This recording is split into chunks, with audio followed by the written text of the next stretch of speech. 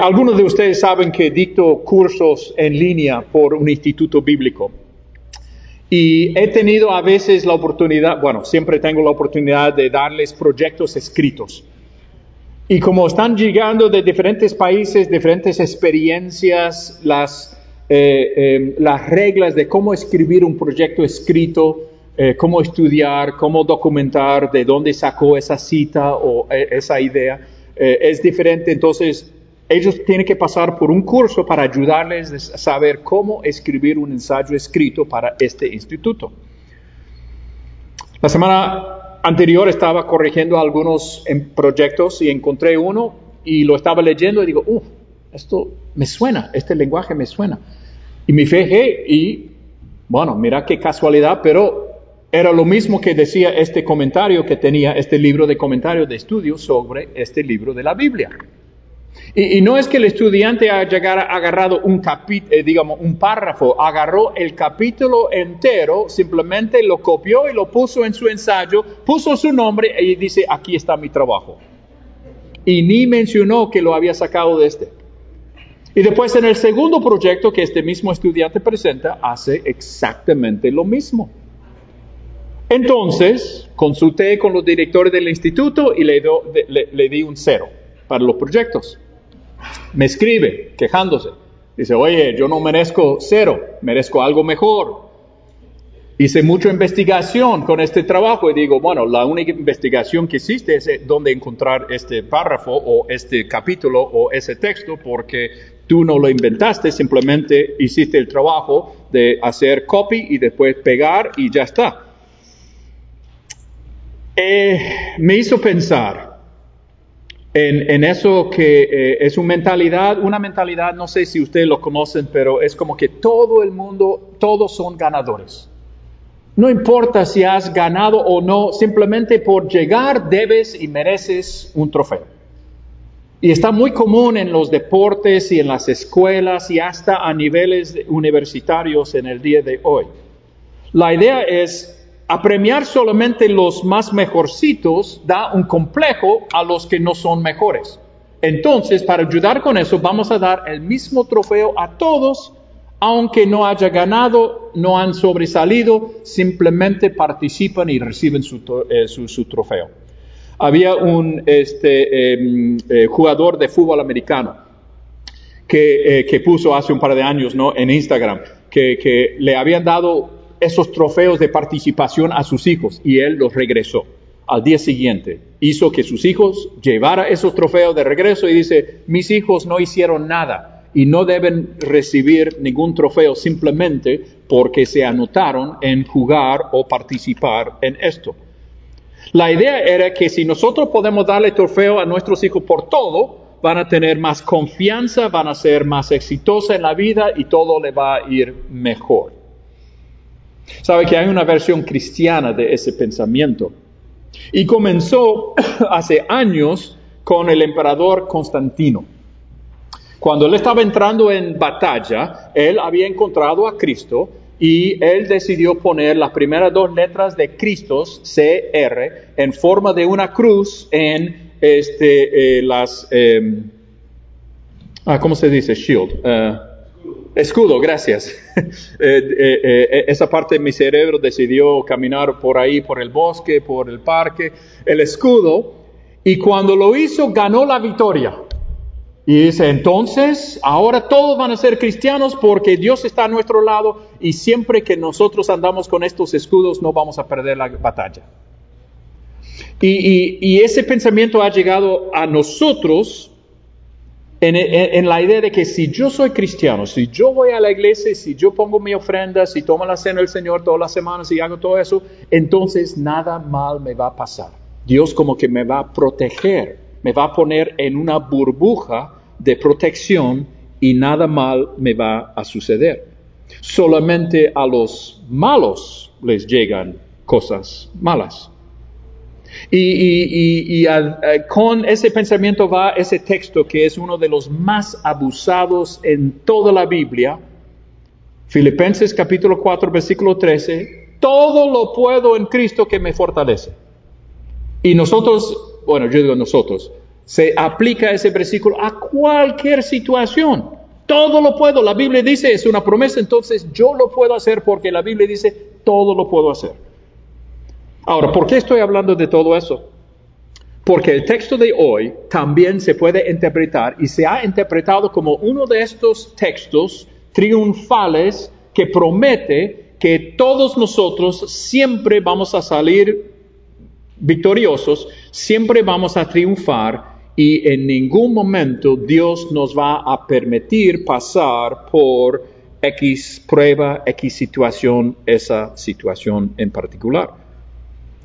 Entonces, queremos hablar un poco de eso, queremos ver el contexto y después aplicarlo a el día de hoy de regreso a la escuela y tengo unas palabras específicas para los estudiantes y también los padres y los maestros.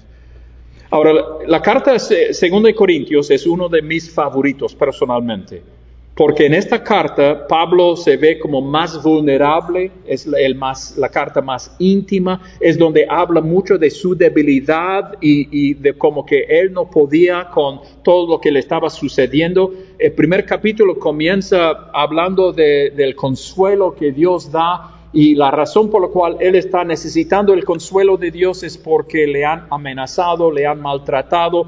Él siente que tiene sentencia de muerte, está pasando por, está siendo oprimido, está en conflicto, está en una situación muy, muy mal y está necesitando la ayuda de Dios para poder superar todas estas dificultades que está enfrentando. Y cuando llegamos al texto de hoy, capítulo 2, versículo 14, como que hace un giro hacia lo positivo. Dice, pero gracias a Dios. Entonces, Él va a hacer algo como, a pesar de todo eso, nosotros podemos triunfar en Cristo Jesús. Y eso es cierto. Pero no significa que siempre y que nunca vamos a pasar por situaciones difíciles. Más bien la idea es que en medio de nuestro sufrimiento, en medio de nuestros conflictos y luchas aquí en esta tierra, Dios está con nosotros. Yo no conozco esa canción que cantamos antes de la Cena del Señor, pero me encantó. Dios está con nosotros y esa es su promesa cuando estamos en aflicción o estamos en victoria. Dios está con nosotros. No podemos decir, el hecho de que esté en conflicto con situaciones difíciles, no debemos pensar que Dios nos ha abandonado de ninguna manera.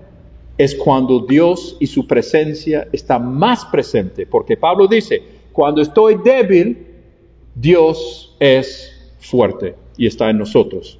Ok, vamos a leer el texto, 2 Corintios capítulo 2, versículos 14 y 15 va a estar en la pantalla, lo puede buscar en su teléfono, vamos a leerlo. Gracias a Dios, que siempre nos lleva en el desfile victorioso de Cristo, y que por medio de nosotros da a conocer su mensaje, el cual se esparce por todas partes como un aroma agradable. Porque nosotros somos como el olor de incienso que Cristo ofrece a Dios, y que se esparce tanto entre los que se salvan como los que se pierden. Palabra del Señor. Pablo utiliza dos imágenes aquí que son interesantes. Los dos vienen del mundo greco-romano y están relacionados el uno con el otro. El primero es de esta procesión o desfile triunfal. Todo el mundo en el mundo de Pablo hubiese sabido, reconocido inmediatamente de qué está hablando. Es algo que nosotros hacemos en algunos casos. Creo que para el Día de Reyes hay un desfile en el centro de Miami o en Pequeña Habana. Cuando los Heat ganaban sus campeonatos, hacen un desfile de victoria. Bueno, en tiempos antiguos, en la ciudad de Roma, cuando un general, un rey, volvía a su ciudad victorioso, entonces hacía una gran procesión de triunfo. Y en esa procesión iba gente que eran los capturados, los esclavos, los prisioneros, y también iban los soldados con todas las personas que estaban, digamos, haciendo batalla y que lograron vivir y sobrevivir. Y también en esa procesión tenían todas las cosas que habían robado o tomado desde el lugar de donde fueron a conquistar. Uno de los más famosos es el Arco de Tito, que se encuentra en la sombra del Coliseo en la ciudad de Roma. Enseguida las chicas van a ponerlo en la pantalla. Este fue construido en el año 81, 10 años después que el emperador Tito hizo su conquista de la ciudad de Jerusalén. Eso fue en el año 70. ¿Pueden poner la foto, Gaby? Oh, ahí está. ¿Ves ahí abajo atrás está el Coliseo y ahí está el arco? Y adentro del arco, si vamos a la próxima, van a encontrar dibujo, está hecho en piedra, y van a encontrar la siguiente escena. Next slide. Ahí está, gracias. Entonces, ahí es lo que ellos estaban mostrando en este desfile victorioso, procesión triunfal, y se ve ahí hasta la menora, el candelabro de 7 velas, 7 ramos, que lo sacaron del templo de Jerusalén, lo están cargando y están celebrando la victoria de los judíos y la victoria que hicieron los romanos en ese momento. Thank you. That's good. Ahora, hay mucha discusión entre los comentarios y los libros de estudio de este libro si Pablo se está considerando como esclavo que fue capturado o se está considerando como uno de los soldados de victoria que está acompañando a toda esta procesión. Y hay hombres y mujeres muy estudiosos en ambos lugares de pensamiento. Yo personalmente lo tomo como que nosotros, Pablo y todos nosotros, formamos parte de los que son vencedores, porque él está hablando de eso, pero no significa que no han pasado por dificultad y no significa que no van a pasar por dificultad, pero es Cristo que está haciendo la victoria en medio de toda esta situación. La segunda imagen que utiliza es de fragancias, de olores, de aroma. Estas procesiones se podían ver, se podían escuchar, pero también se podía oler.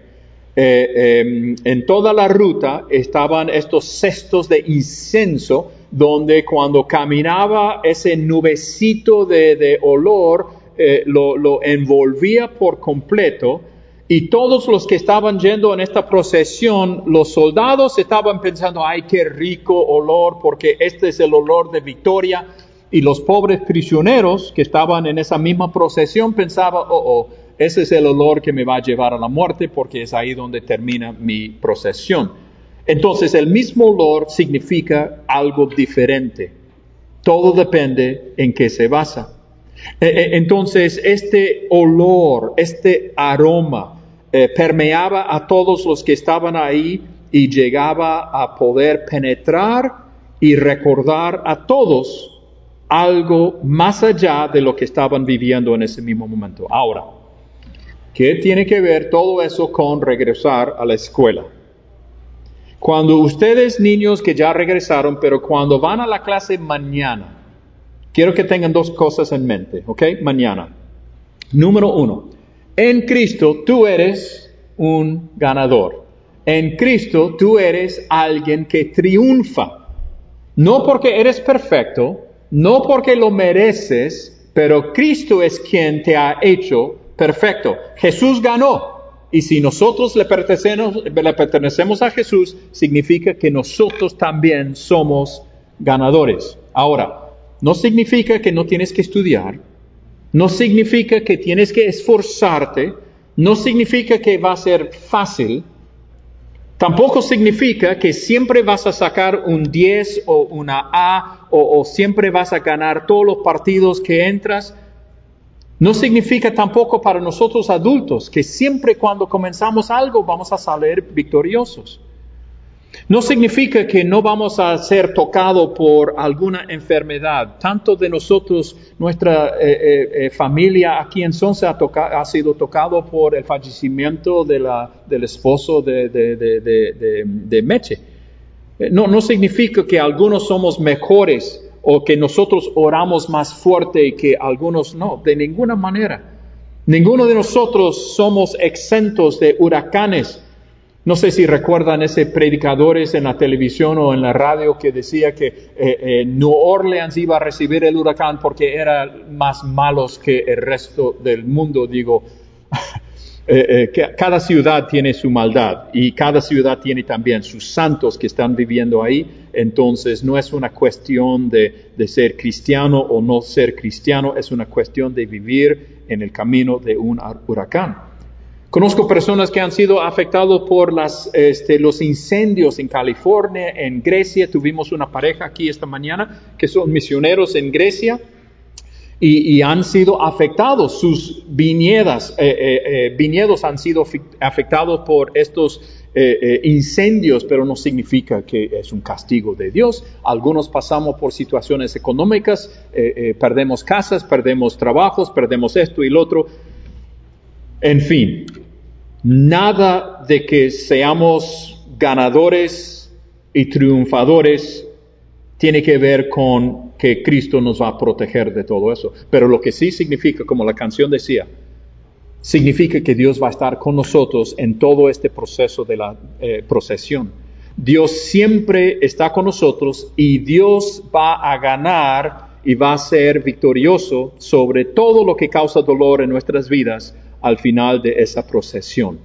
La victoria en Jesús, ganar con Dios, no tiene nada que ver con notas, con diplomas o titulados o títulos, no tiene nada que ver con nuestra cuenta bancaria, de lo que nosotros tenemos como casas o carros o lo que quieras poner.